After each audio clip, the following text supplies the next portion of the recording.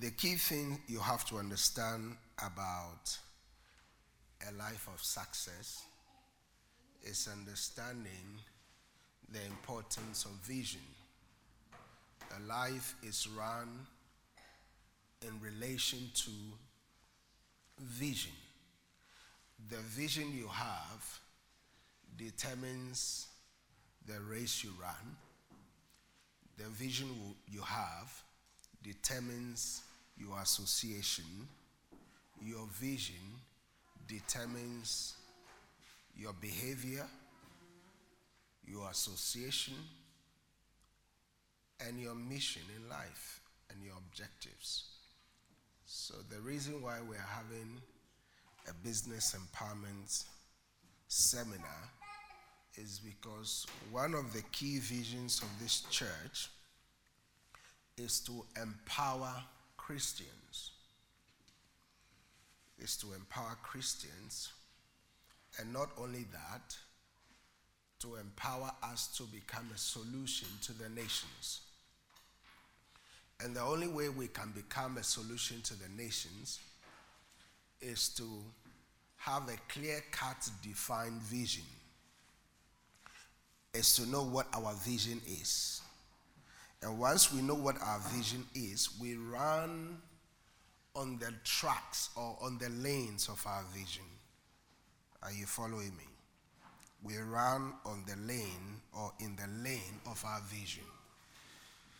Now, if our vision is to run 1,000 miles and somebody is running 100 miles, we know what our vision is.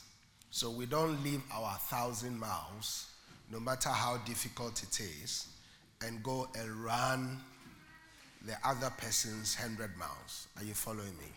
So it is so key for us to start from the beginning and to understand what our vision is, because without vision, people perish. Without vision, people do what? Perish. And because we don't want to perish, we want to operate in the confines of our vision. Because if you don't have a vision, you begin to do everything everyone is doing. If you don't have a vision, you do everything everyone is doing. If you don't have a vision, when you see people going to Dubai, you also want to go to Dubai. But your vision is not in Dubai. Your vision is probably in Afghanistan. But if you have a vision, your vision will help you to steer you towards where you are going in life. So our vision as a ministry, number one, is to bring salvation to our communities, which we do on a regular basis, every Sunday and every weekdays. The whole purpose of our preaching, our teaching, our services is to bring people into the realm of salvation. That's number one. Number two is to raise up godly relationships and families. It's to raise up godly relationships and families. So you notice that everything we do most of the time governs around that. Our desire and our vision is to raise up godly relationships and families.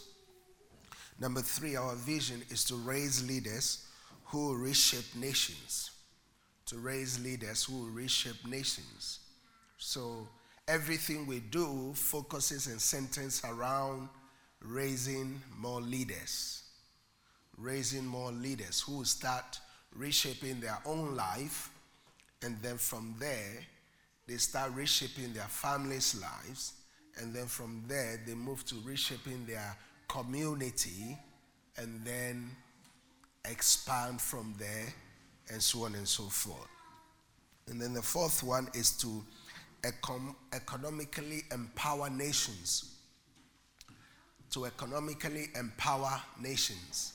And the nations here doesn't only talk about nations like the nation of United Kingdom. The human nations in the church are those that we're talking about. That's why we have the Vision 5-1. The purpose of the Vision 5-1 is to economically empower nations among us, so that someone will move from their small corner shop to a slightly bigger shop. Are you seeing the vision now? So the vision is from stage to stage. The last but not the least is to become a solution to the nations. Become solution to the nations. Now, in all of these 5 areas of our vision, one key area is to make sure that we empower businesses in the church, to see the place of businesses in the church, to make sure that businesses in the church are expanding, to make sure that businesses in the church understand the current laws that governs the field that they are playing in. It's so important. And in as much as the acquisition of knowledge is important, we have to also understand that there is a spiritual dimension. There is a spiritual dimension. Hence, the need for this business empowerment seminar. Because, yes, we believe in the physical aspect, the acquisition of knowledge and all that, but then also there is a spiritual dimension. And hence the need for this business empowerment seminar. So, in review or in summary, this is the reason why we are doing this. Are you following me? This is the reason why we are doing it. Now, let's start. There's quite a lot we're going to dig into this, so I want you to run as fast as you can with me. Let's start by asking ourselves this question: where do I want to take whatever I'm doing to? Where do I want to take whatever I'm doing to? That means the business that I'm doing, how far do you want to take it? Where do you want to take it to? Do you just want it to happen in your room or in your family? Or you want to take it as far as you can? Let me quickly give you a brief overview or a brief history of my life as a businessman. Somebody will say, oh, is he a businessman? Yes, I've done many businesses. Many businesses. Now, when I was growing up as a young man, my parents didn't have enough money. My father was a carpenter, and I was very intelligent. Still, I'm very intelligent. But in as much as I was intelligent, my parents didn't have the finances to sponsor me to the highest form of education.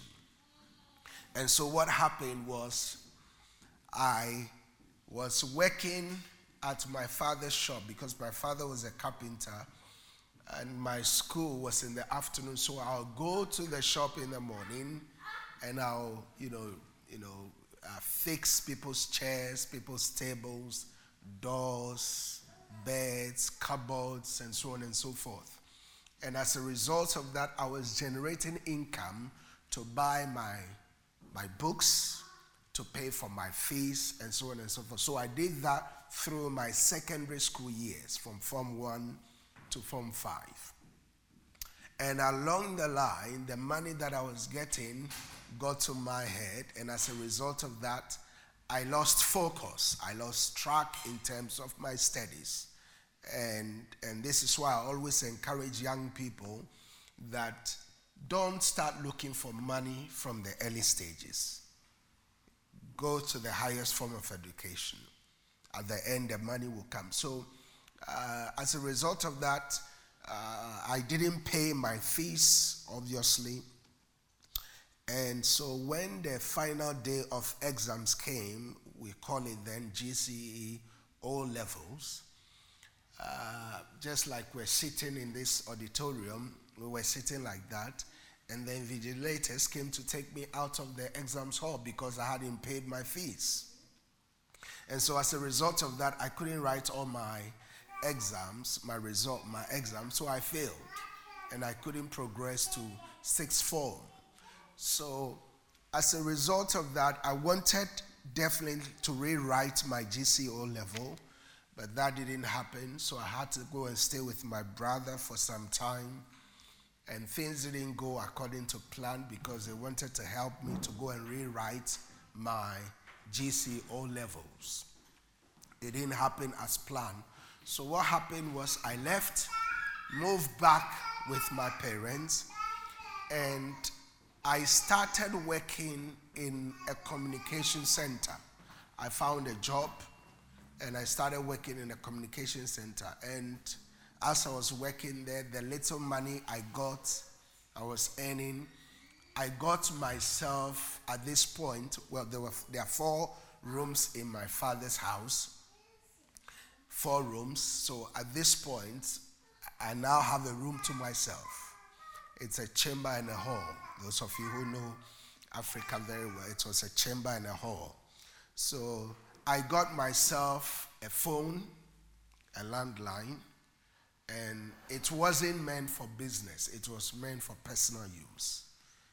So, I'll be calling people will be calling me. And so one day I was sick and tired of this communication job that I was doing.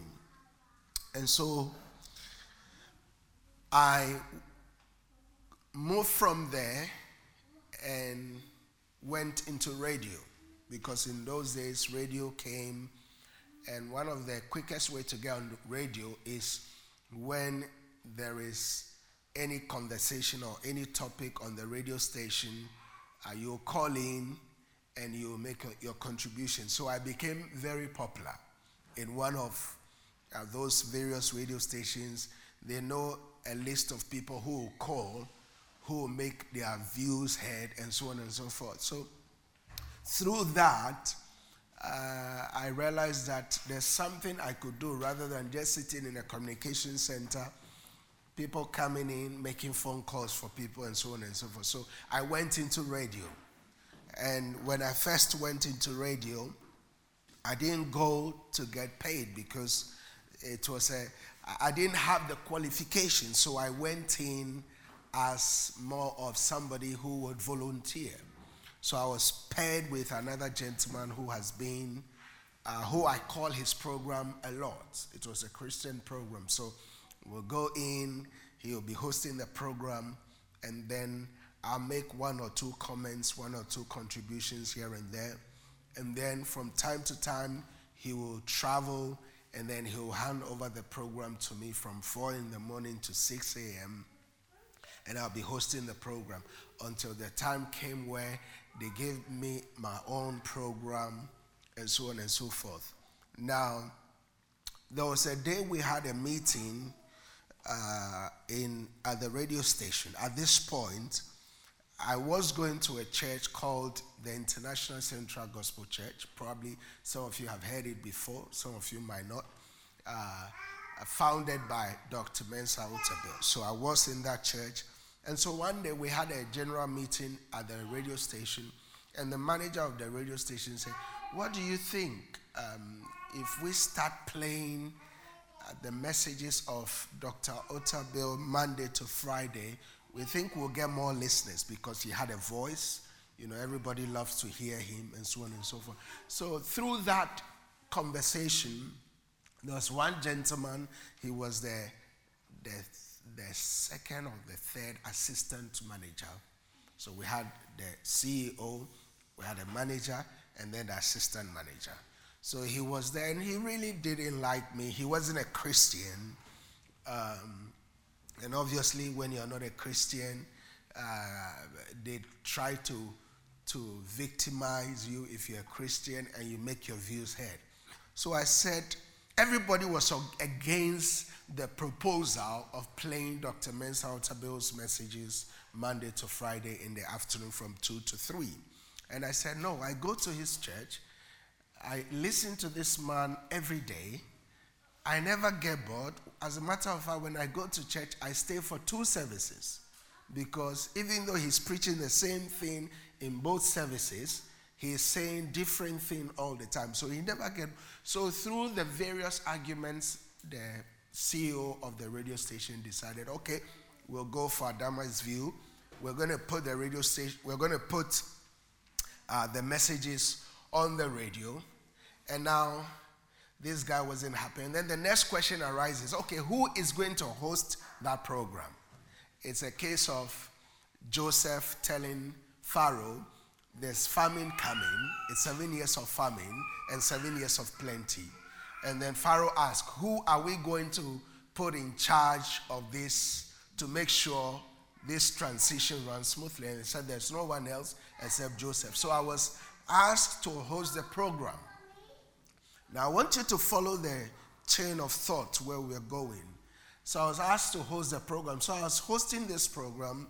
It was becoming very popular.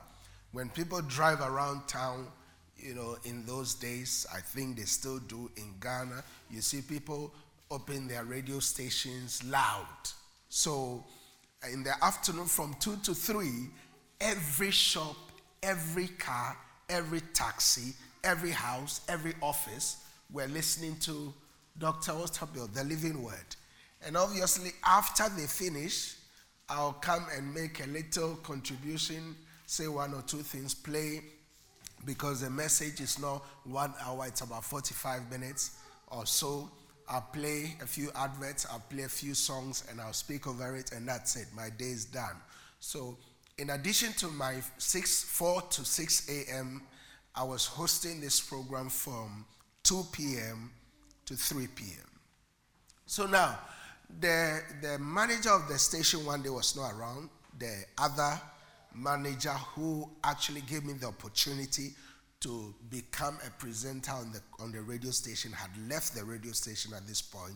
He's with another radio station. So this guy who was solely against the putting on of Dr. Otabill's messages from 2 to 3 is now obviously the manager. And he had his own plan. So one day, after the message, he said, I must play a secular song. I said, no, I'm a Christian. I'm a gospel presenter. I have not been employed to play secular music. And at those days, I wasn't being paid anyway. They were just giving me something small at the end of the month. And obviously, I loved it. I wasn't doing it for money. And so he said, I must play secular music. And I said, no, I wasn't called to play secular music. I will not play. And then he sent a message to say, if Adama will not play the secular music that I'm asking him to play, he should pack his CDs and leave the studio, never to come back. And I said, yeah, of course. And he said, well, I want you to play. You don't have to speak over it. Just play the song. And I said, no. It's a case of Satan's telling Jesus, bow before me and I'll give you everything. And nobody was there. Nobody would have known that I was the one playing the secular music anyway. And I said, okay, I won't play it. I packed my bag and I left. And that was the end of it. For 1 year, I didn't have a job. It was struggling. It was 1 year of struggle. And they didn't call me back. He just sacked me like that. For that 1 year period, God was teaching me just one scripture. As the maids look up to the hands of their master, so do I want you to look up to me for your provision. That's just one scripture. And within that 1 year, I learned a lot. So one day, I went to church, and then I heard Dr. Otabill preach a message. What do you have in your house? That's the title of his message. What do you have in your house? Now, remember I told you I had a telephone when I was working at that communication center long ago. So the question is, what do you have in your house? And he was using the case of that woman whose husband was a prophet who was in debt, and the debtors came to take his 2 children to pay for the debt. And then he came to Elisha, and Elisha said to her, what do you have in your house? And she said, I only have a small jar of oil. And then the prophet said to him, go borrow many vessels, borrow empty vessels, pour the oil, sell it, pay your debts, and you and your children live off the rest. You know the story. So that was the message Dr. Otabil was preaching. And so when I got home, in those days, I used to walk to church and walk back. So whilst I'm walking back home, I was processing the message. What do I have in my life? I don't have anyone to help me. My father have 24 children. Everybody is looking for help on their own. So who can you go to for help? I don't have anybody in abroad to look up to. You know, in those days, my aunties were in Nigeria. Nigeria in those days used to be the Babylon or the America of Africa. You know, until Nigerians told Ghanaians, Ghana must go. And all the Ghanaians were sent back home with their Ghana must go bags. You know? So I had no one to help me. So whilst I was processing, what do I have? I noticed I had one thing. I had a telephone in my house. And this telephone was just in my bedroom. So now, I told you I had a chamber and a hall. So I said, okay, if I have a telephone, I can start a communication center. I can start a communication center in my room. So I'm a carpenter, so I went and fixed a table. And in those days, a communication center, you have to have a booth. But because I didn't have the money to create a booth, I did a table, got a big notebook. I employed myself, put a sign outside, communication center, local calls. I named it AST International. That's the name of my first business. AST International, Adama Segbeji Tata International. I didn't even know there was something like international then. I just said AST International. Okay, so after I put it there, one day somebody walked in. A few weeks, no one was coming. I was discouraged. I thought, oh, is this going to work? But I didn't give up. I was there. Somebody walked in and said, oh, I made the phone calls very cheap so people can come, because obviously there were others who were in the business long before. And I'm now doing it in my room. And in this room, this house is not a blocked house. It's an aluminum sheet house. It's an aluminum sheet building. So I started. More people started coming bit by bit. And then the little money I had, I added international to the calls. I have to go apply to the communication people, paid some money, and then they added international on the line. So now people can both make local phone calls and international calls. And the more international calls I make, I was getting more money, and bit by bit.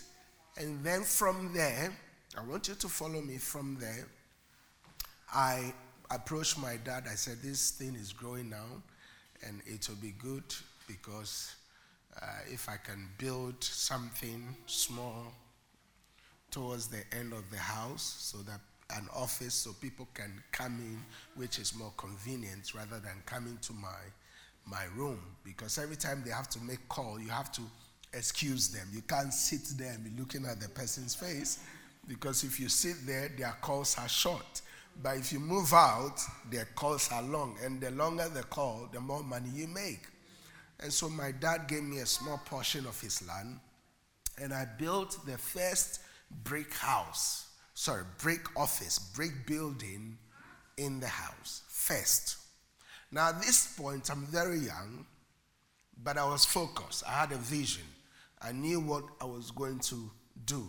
I went to church. I heard one message. What do you have in your house? And look at where it started from. From my little telephone to a small communication center. And then I moved it, built a big office. Some of you that went with me, you saw that office. And I built booths, now 2 booths. One for international, one for local. And then I applied, I got extra phone lines. So now the business is growing. The business is growing. And then from there, I employed, remember I was the first employee. I wasn't paying myself a salary. I employed myself, and then secondly, I employed my sister. And then I employed another lady, a Liberian lady. And then, because in a communication center, you have to have nice ladies there for the men to come. You need wisdom in operating the business. So I employed another lady. I never employed men because, if men are there, you have a lot of phone calls being made. So that's how the business started growing. It grew and grew and grew and grew. Now, why am I telling you all this? That everything big starts small. It might be a little talent you have. It might be a little dream. It might be a little, gift here and there. But everything small with vision aligned to it will grow big. And to God be the glory. That business flourished and flourished and flourished and flourished by making sure I am applying the business principles. I went to church for a long time, but in all my hearing of messages, it was just one message that broke me into the business realm. Are you following me? Now, Proverbs chapter 22, verse 29 says from King James, it says, "Seest thou a man diligent in his business?" Seest thou a man diligent in his business, not in somebody else's business, in his business. It says, "He shall stand before kings. He shall not stand before mean men." So that means if your business is going to grow or going to expand, you have to be diligent. No matter how small it is, if it is going to grow or expand, you have to be what? Diligent. And you have to be diligent in your own business. In your own business, not somebody else's business. In your own business. Seest thou a man who is diligent in his own business? So that means to be diligent, you have to have a business. The question is, what is your business? Mine in those days was a communication center. And I was diligent to make it the best communication center. I added air condition. People come, the more air conditioned the places, the more they sit there for a long time. Are you following me? It's wisdom. You have to be diligent. You have to know what the people you're doing business for or with need. You have to know the needs of your market. Seest thou a man diligent in his business? He shall stand before kings. Before kings. So that means if you're not diligent in your business, you'll not stand before kings. Does that make sense? If you're not diligent in your business, you will not stand before what? Kings. Seest thou a man who is diligent? What does it mean when we say diligent? To be diligent means to make sure you're paying the price. Sacrifice. Commitment. Be committed to the cause. Be diligent. Sometimes it might seem it's not working, but be diligent. One day it will speak. One day that vision will work. Be diligent. Dress for the business. Dress for where you are going. Don't be casual around your business. Be diligent. Be diligent. Be diligent. Be selfless. Be determined. Be persistent. Things might not be working the way you want them to be, but if you are diligent long enough, you will see the fruits of that business. If you are diligent long enough, you stand before kings, you stand before presidents, you stand before great men and great women. How diligent are you in your business? If you are casual in your business, you will not go far. When I was operating that communication center, I'll wake up early, bath, wear a suit and a tie, and sit on that table. I'm sure some people came in there and they were laughing at me. Yeah, they were laughing. They said, how can he be wearing a suit and a tie and sitting on this chair and this table and call it a business? I was diligent. I knew where God was taking me to. You see, the end of your vision is only revealed to you, not to anyone else, not to those who come and help. You have to see the end. If you don't see the end, you will never get there. If you don't see the end, you will never get there. Because remember, you can only gravitate towards what you see. What you see. They didn't understand it. I was diligent. I was speaking to a man of God recently who has been in ministry for years. For years. And he says, one of the key things I admire about you is your level of excellence. We've been in ministry not for long, but he can see excellence in the ministry. I don't compromise on excellence. It doesn't matter where you are. Don't compromise on excellence. Don't compromise on excellence. Once you don't compromise on excellence, you will see multitudes. Now let's read that same scripture in the Message Bible. Proverbs chapter 22, verse 29. It says, observe people who are good at their work. Observe people who are good at their work. Skilled workers are always in demand and admired. They don't take the back seat to anyone. Let me read it again. It says, observe people who are good at their work. Question, are you good at your work? Observe people who are good at their work. Skilled workers are always in demand and admired. Skilled workers are always in demand and admired. They don't take a back seat to anyone. That means when you are diligent, you don't take the back seat to anyone. You'll be at the forefront. You'll be playing on deep waters. You'll be at the best place. Be skilled, no matter how small that business is. The people we admire on the world stage today have been skilled at the backstage before God brought them into the limelight. Be skillful. Be skillful. Be diligent. When you are diligent, you'll be in demand.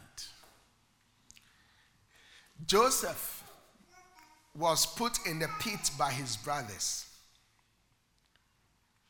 Yet in the pit, he still had a price.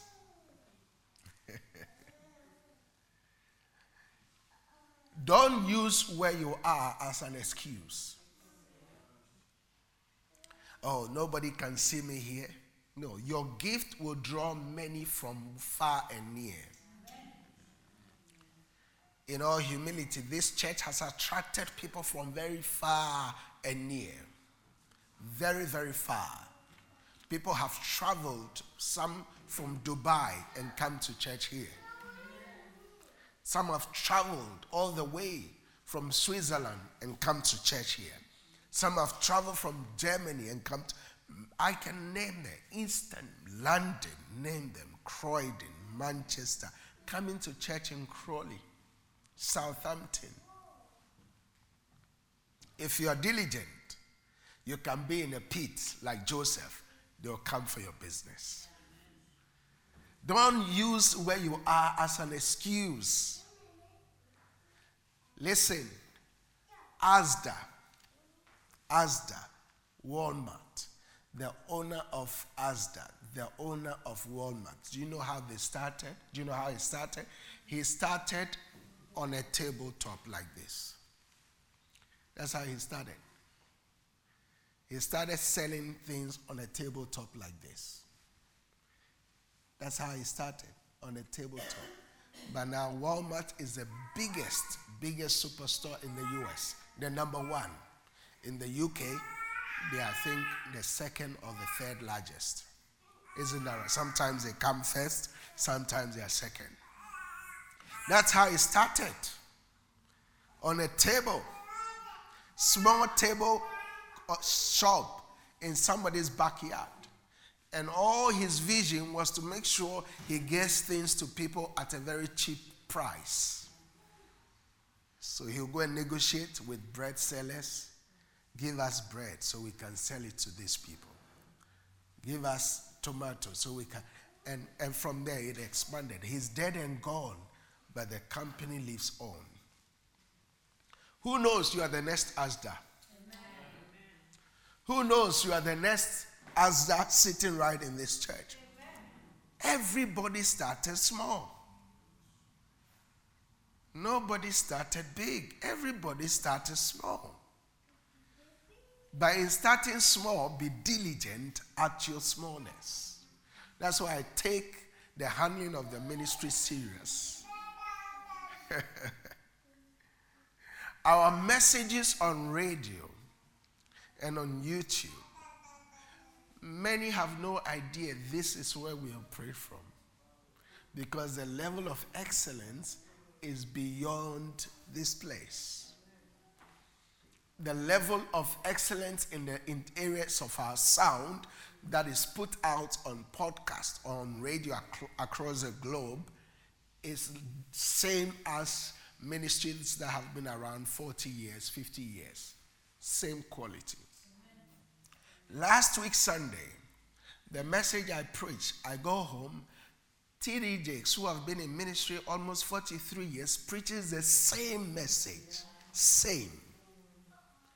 I'm only 8 years in the ministry. Same message, same scriptures, same concept, different titles, same message.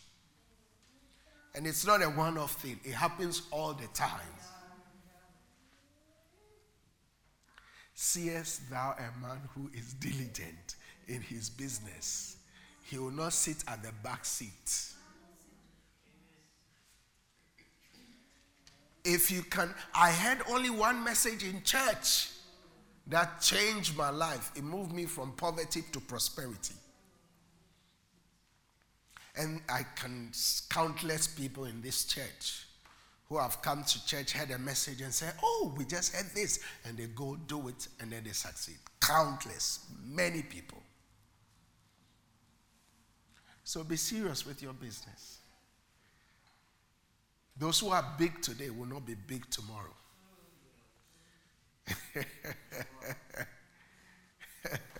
Those who are big today will not be big tomorrow. Be serious. Be diligent. Be diligent. It's your business. Be diligent with it. Die for that business. Pay the price. Go the extra mile. And that business will succeed. The question we want to ask is, if you have a vision, if you have a business, you must have a vision for the business. What is the vision of your business? You can't just get up and say, I'm doing business. What is the vision? What is the vision for your business? My vision is to become the largest church in Crawley. My vision is to become the largest church in West Sussex. My vision is to become the largest church in the United Kingdom. Can you see the vision? My vision is to become the largest church in the world. Can you see the vision? It starts from somewhere. And in all humility, this church has grown to become the largest church in West Sussex and many parts of the UK. There is no church in the United Kingdom that is at our age, our level, that has started more branches in the UK than this church. No church. So what's your vision? What's your vision? What is the vision of the business? Because your vision helps you to run in direction. What is the big vision of that business? Don't just get up and say, I'm doing business. Everybody is doing business, so I'm also going to do business. Everybody is doing selling bags business, so I'm also going to sell bags. What is your vision? How far do you want to take this business? God said to Abraham, come out of the tent. Genesis chapter 13, come out of the tent. That means the tent, the days of tent vision must be over. When you are in the tent, your vision is limited. You can't see far. So God says, I want to show you something big, but for me to show you that, you have to come out of that small-mindedness, that small mindset, that small vision. Come out of the tent. And when he came out, he said, look up to the stars. Look up to the heavens. Look as far, look from where you are. As far as you can see, I will give it to you. That is vision. What is the vision of your business? How far do you want to take this? As far as you can see, I will give it to you. So that means if you can't see far, don't expect God to give it to you.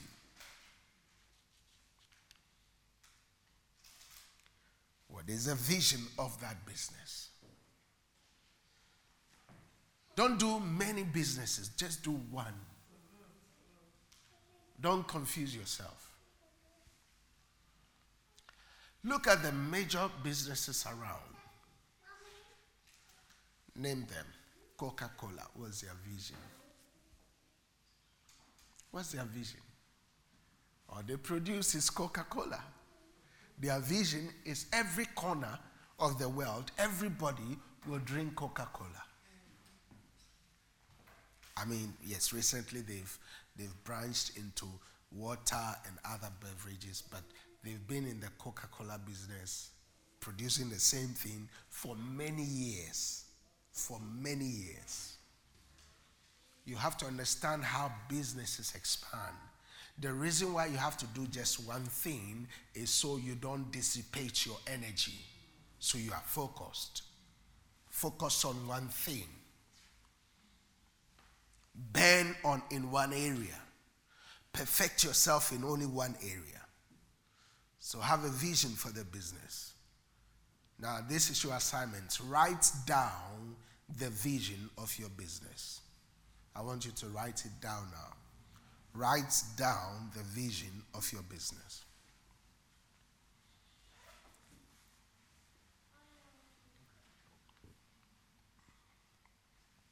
Remember, where there is no vision, the people perish. Where there is no vision, the people perish. So vision is so crucial. Write down the vision of that business.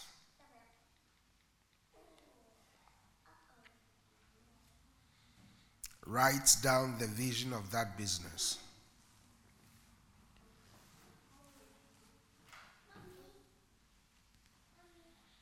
And then when you get back, type that vision out big and put it somewhere you can see every day.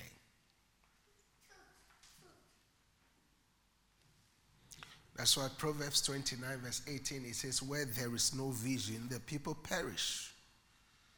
Where there is no vision, the people perish. Where there is no vision, the people perish. So if you don't have a vision for the business, you will perish. And then the second thing you need to write is, what is the time frame for the achievement of this vision? Remember, Habakkuk says the vision is for what? An appointed time.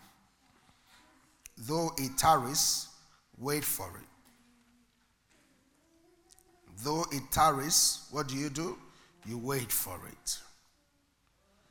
For at the end, it will what? Speak. Habakkuk 2:2, it says, and the Lord answered me and said, write the vision, make it plain upon tables. Write the vision, make it plain upon table. Making it plain upon table means making it accessible to everyone. Every table has different height. If you go to a nursery or a reception, you see children sitting on little tables. You go to year 1, year 2, year 3, year 4, university, the tables are increasing, the length of the table. Now you have to know who the vision is for, so you can make sure the vision is plain on the table so they can access it. You see, the vision is like food that you put on a table.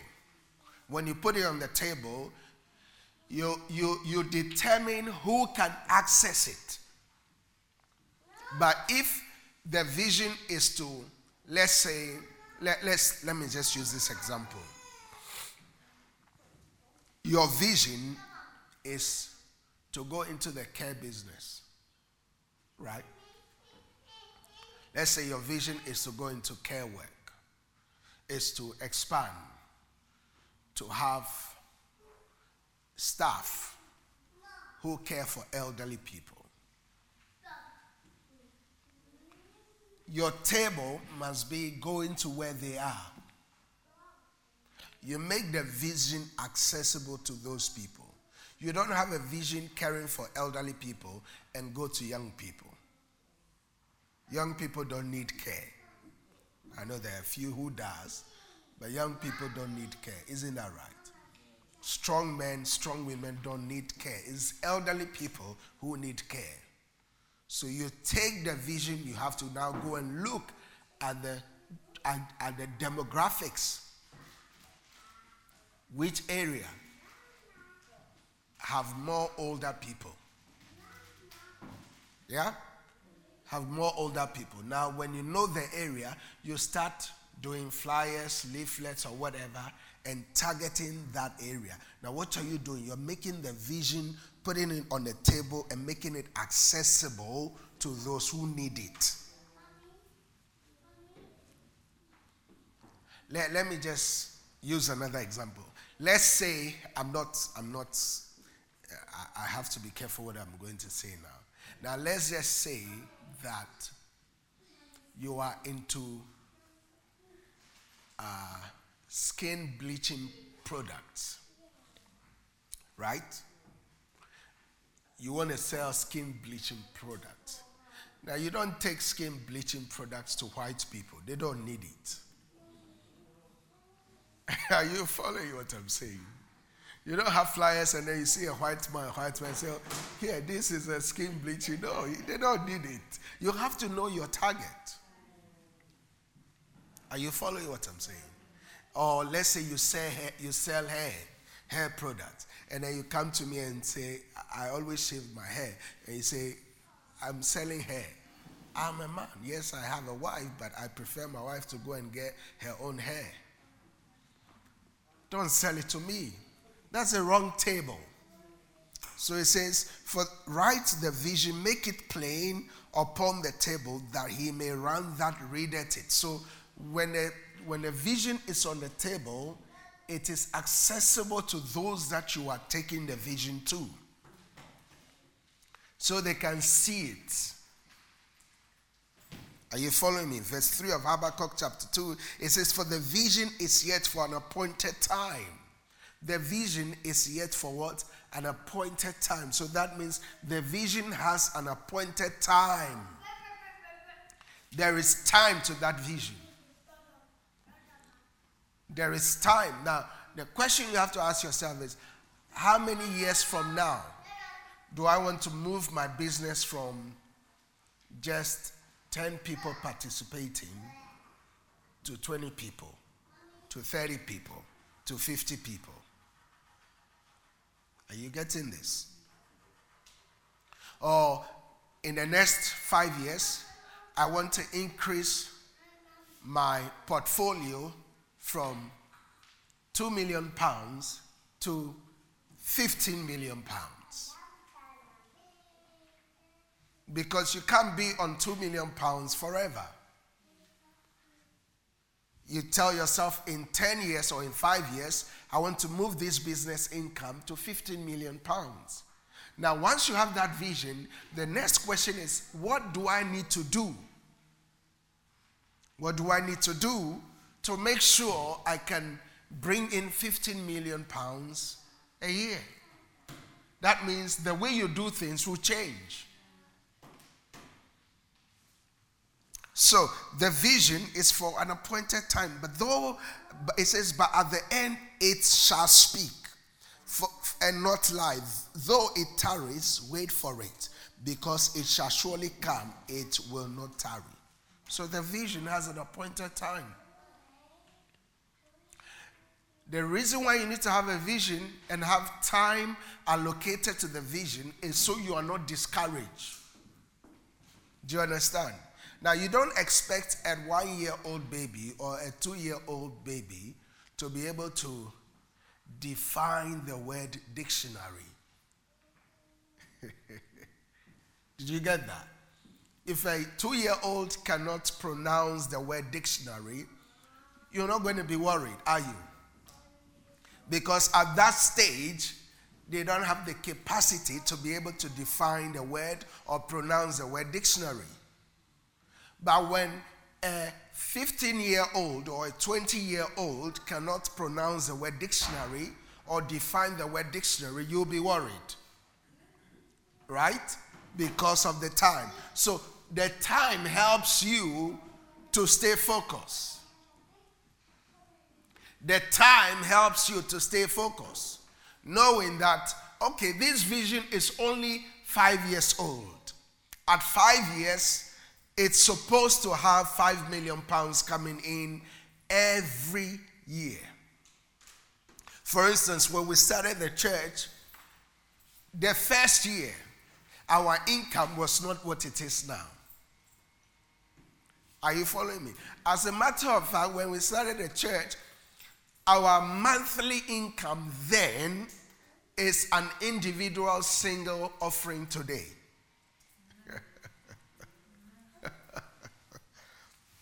Can you grasp it? When we started the church, our monthly income, the whole month income, is one individual's offering today.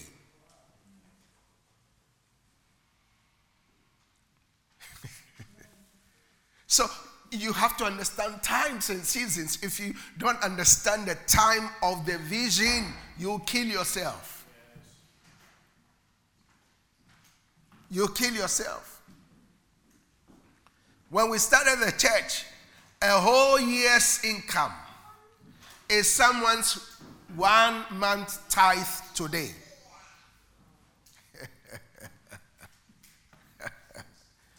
Hallelujah. Tomorrow, the whole year's income of this church will be somebody's offering. It will be somebody's one-day offering. Can you see the time? It's in progression. If you don't know the time, you'll kill yourself. So you must have vision, the vision of the business. The second thing is, what is the mission of the business? What is the mission? What do you stand for? What is your mission? What are you here for? What are you here for? What is this business here for? What is the mission? My mission is to provide clean water. That's my vision. Is that what your mission is? My mission is to provide clean, portable, affordable water. That is your mission. Do you see? My mission is to supply my food products to Tesco's. That's your mission. Every house. Now, something very interesting happened the other day. You know, I always declare that a time will come in every household, there'll be a member of Solution. I've always declared that. And recently, my wife and I were somewhere, and workers in that place, we saw members of the church. Not one, not two, not three, not 10. We saw many workers. My wife said, you see, now we can't hide. Everywhere we are, there are members of Solution. And that's it. Now, yesterday I was in town and doing evangelism, and somebody said, hello, pastor. I don't know this person. I don't know this. I said, oh, hello, who are you? I don't know this person. I said, oh, I'm this and this. I go to this branch. Can you see what's happening? And at time, that's their mission. Their mission is in every household, in every workplace, in every institution, there'll be managers. Members of Solution will be the owners of that company. There'll be members of that company. There'll be owners. Can you see where we are going? So I have to be nice to everybody. I have to smile all the time, even when I don't want to smile. I have to make sure I'm not crossing the red light. I have to make sure I'm not beeping at somebody, because who knows, that person driving a Lamborghini is a member of my church. I don't know. What's the mission of that business? What's your mission? What are you here for? A clear, defined mission will give you access to many places. Write that down. A clear, defined mission will give you access to many places. A clear, defined mission will give you access to many places. So, what is the mission of the business? What is the mission of the business? Number 3, what is the strategic growth plan of that business? Number 1 is the vision of the business. Number 2 is the mission of the business. Number 3 is the strategic growth plan of the business. I spoke about that already. 5 years, 10 years. How far do you want this business to go? Don't just be happy. When I started my communication center, I was the first employee. And then I employed my sister. And then I employed 2 other people. Do you see? Growth plan. Growth plan.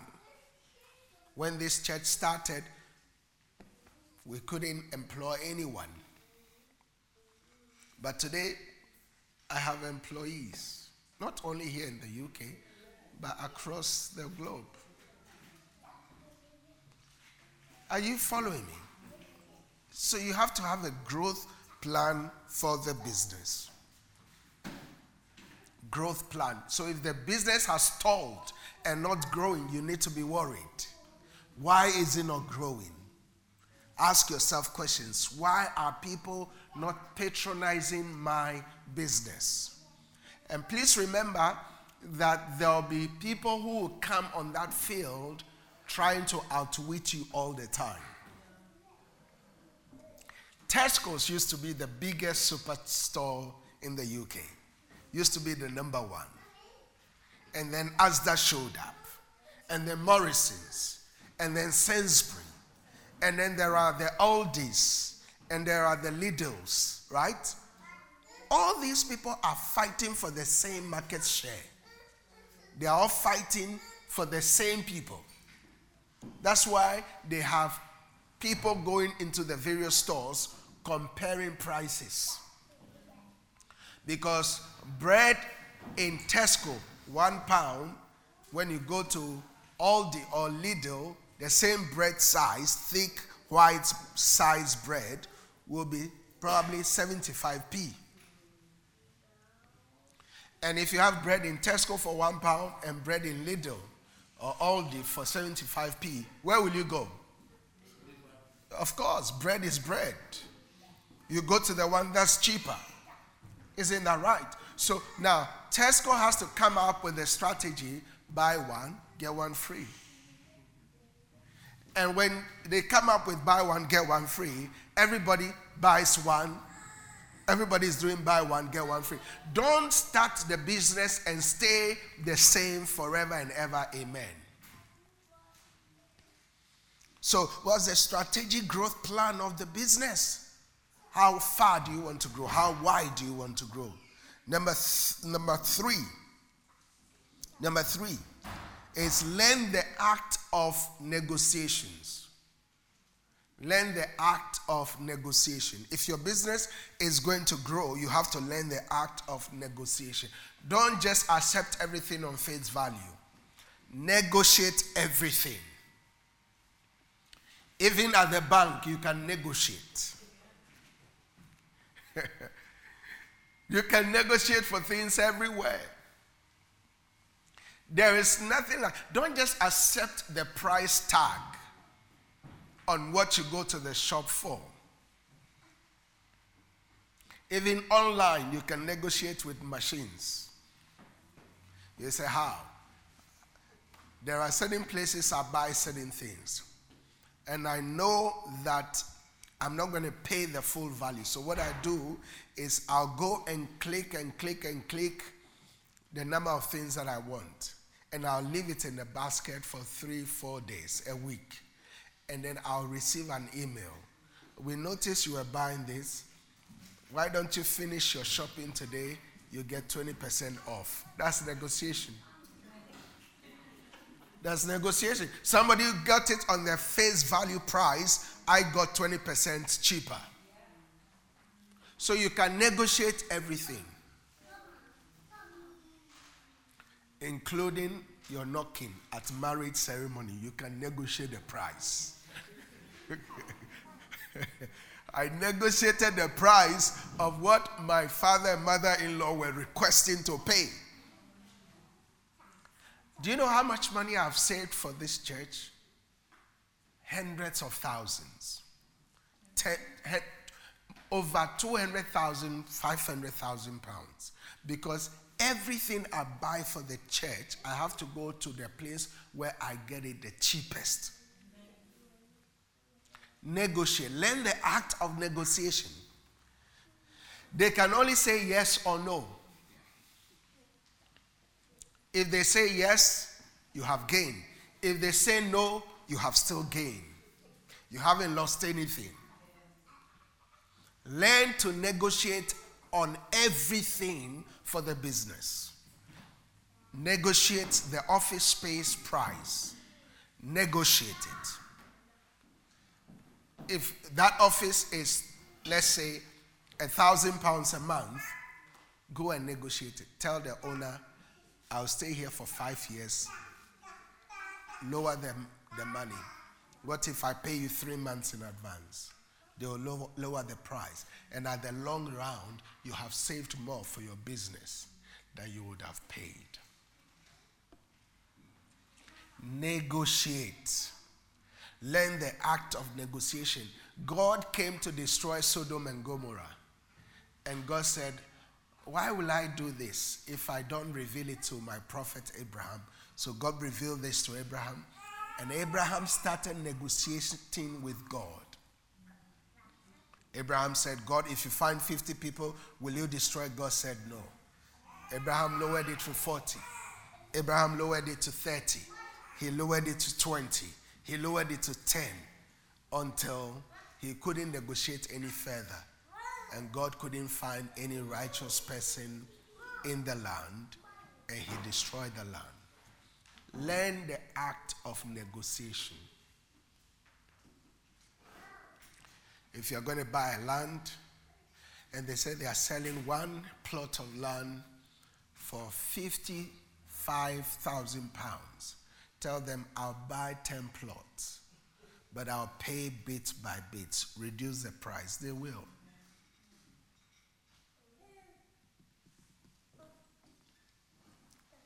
You have to be the master negotiator of your business.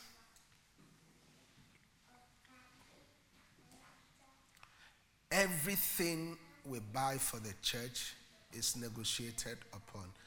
I don't buy anything on face value. Never. Everything. You have to look for ways to save money all the time.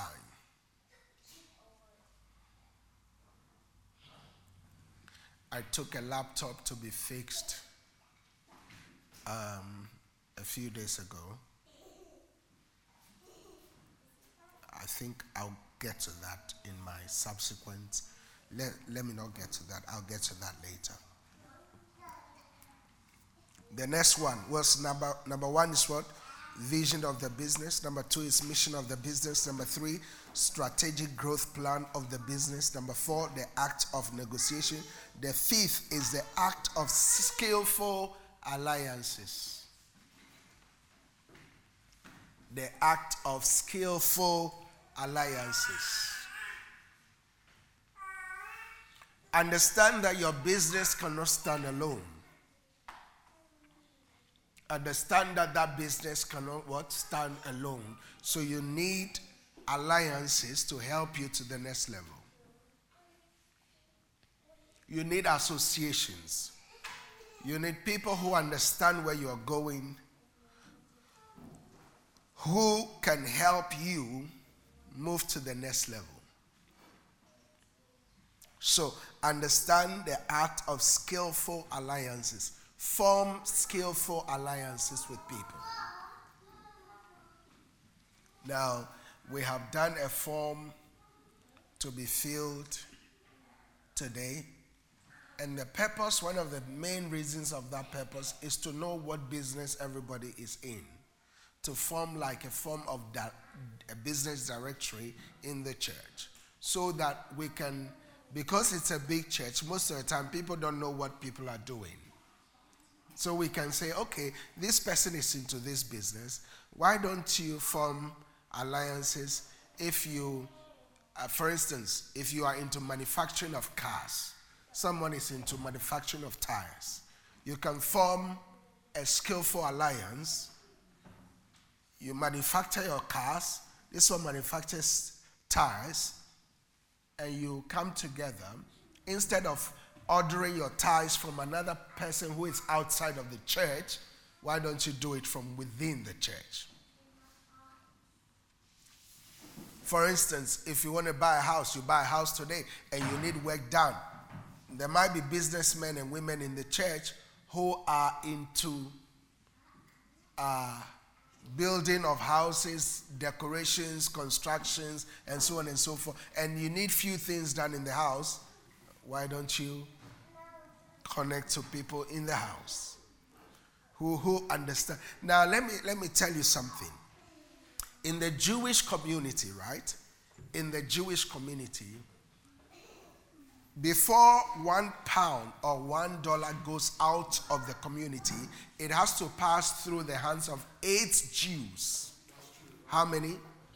8 Jews. It has to go through the hands of 8 Jews before it comes out of the community. Very, very important. Before it comes out of the community. So if we form that alliance and £1 goes through 8 people and is circulating in the community, that empowers the community more. That's why the Jewish community is more blessed.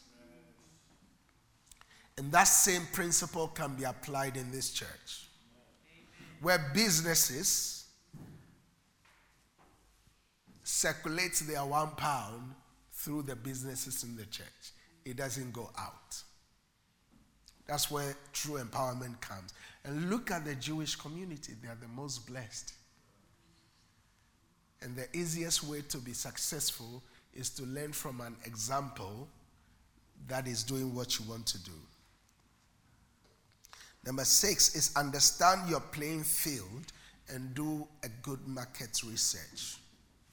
Understand your playing field. What area is your business functioning in? Because before you go into that business, there are others there before you. There are others there before who? Before you. When I came to this part of the United Kingdom 8 years ago to start a church, there were other churches. There were other churches. And I had to do a research what the other churches are offering. Somebody said, is the church supposed to do that? Yes. There are other churches who are doing other things. Their style of preaching is different. Their style of worship is different. Their style of teaching is different. And I have to look at the market research, and see what can I offer differently. You have to be willing to offer something different before you can reach more people. Now, I took a laptop a couple of days ago to be fixed. And I went to I told you about the act of negotiation. I went to 3 different companies. The first place I went to is the number 1 major player on the field. I went to the number 1 major player, the biggest computer selling and computer fixing company. And when I went, they said just to open the laptop and to look at what is wrong is £60. Right? This is the biggest company. So from there, I moved to another company that has more like the second major player in the field to this major company. And when I went, they said to open the laptop and to diagnose what's wrong with it, I'll have to pay £40, is it? £40 or £45. £45.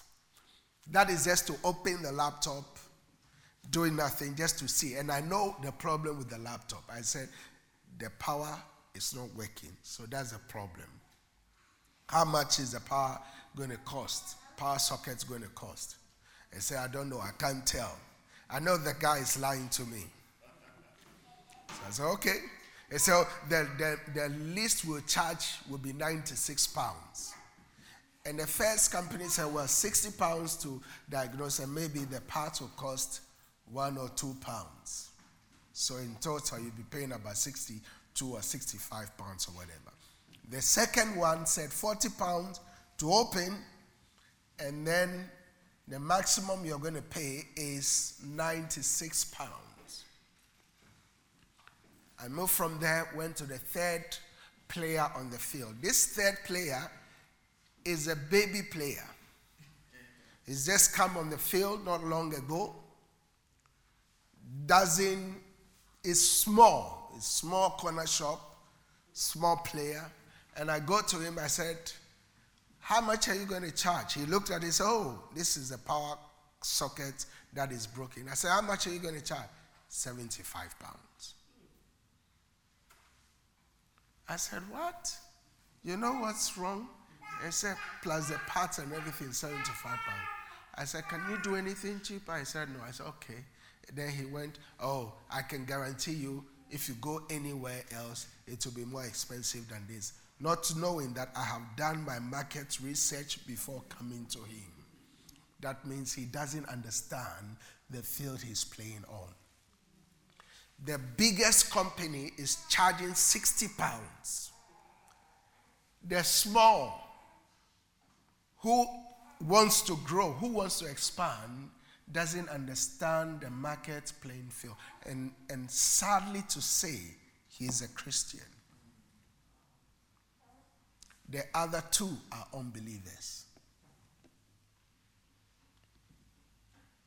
Do you see how many believers don't make it in business?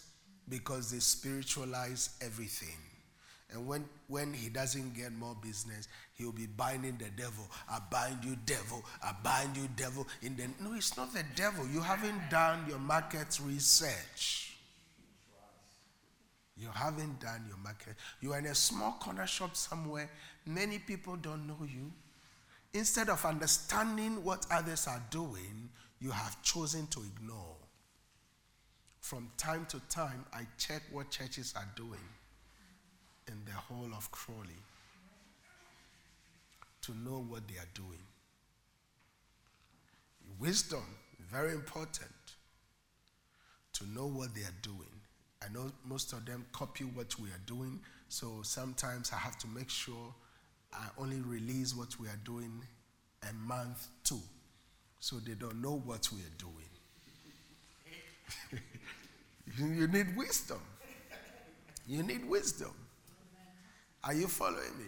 You can't just say, oh God, Jesus. No, you need wisdom. If you don't have wisdom, your business will not go far. And you think it's the devil. It's not the devil. It's not the devil. Markets research. The last one is know what your competitors are doing and do it better. I've said that already. Know what your competitors are doing and do what? Do better. So if you are in the care business, know what your competitors are doing. There are others before you. And please don't think that your competitors want you to flourish. No, they want to kill you. They want to dwarf your business. They don't want your business to grow up. Because your business is your business can kill their business. So they will not allow your business to even grow, to flourish.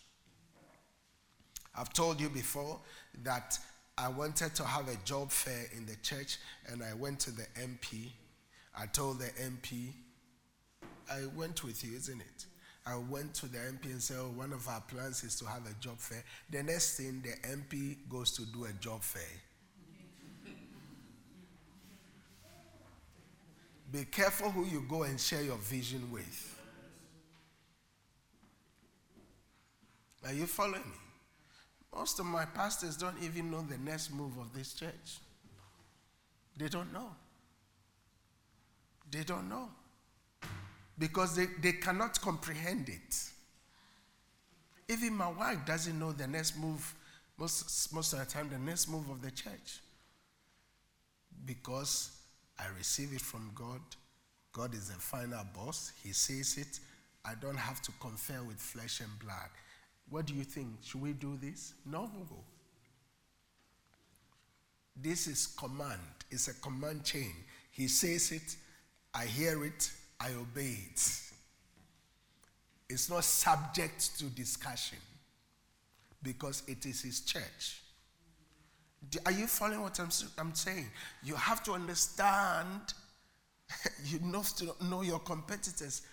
Do you think tomorrow if you say you want to start Coca-Cola will sit down and be happy? Hey, we have somebody who wants to. No. Go into the advertising world and see. Every word you are trying to use as a keyword, somebody is already using it, and they are paying a lot of money for it, and they don't want you to be at number one on the Google search engines. So to be at number one position, it costs us a lot of money as a church. To make sure when people search for churches, let's say churches in Crawley, Solution will come up number one. Churches near me, Solution will come up as number one. Pentecostal churches, Solution will come up as number one. Non-denominational churches, Solution will come up as what? Number one. Praise and worship. You have to understand. You have to understand. And because in most cases, people who do searches, who search for things on the internet, they don't go to the second page. They only look at one page. That's why countless occasions you've heard people say, oh, this one came to, I saw the church on the internet and I came.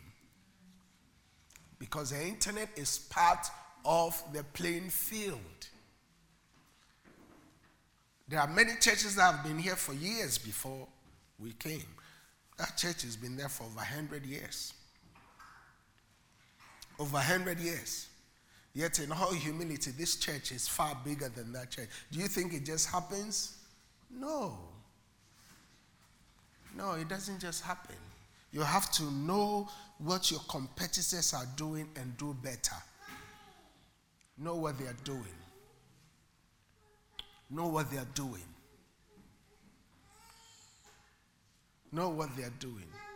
Yesterday I was in town and somebody was saying something to me. He said, I was going through these challenges and I was just watching the Christian channels on TV and watching some Christian preachers on YouTube. And then I said, whether you like it or not, what people watch on TV has a large influence over their lives.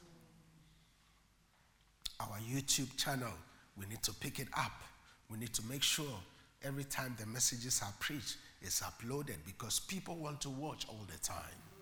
People want to listen all the time.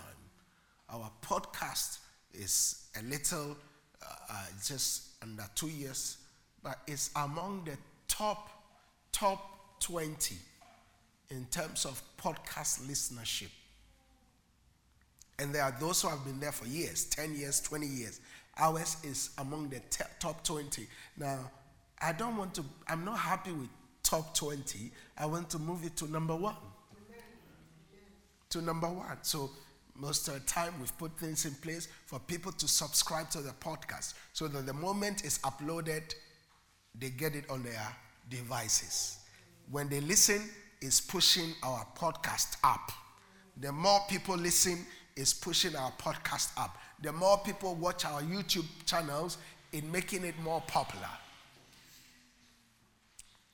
Do you see how it works? You have to know what your competitors are doing and do better. Know what they are doing and do better. Okay? Okay? All right. I think I'll take a quick pause for you to freshen your mind, because I think I'm giving you so much. So I'll take a quick pause for you just to freshen your mind and ask 1 or 2 questions, and then I'll move to the next stage. Okay? All right. So that's the end of the first stage. Did you receive something? Okay, excellent. We are getting somewhere. Okay, is there any questions? Anyone want to ask any question?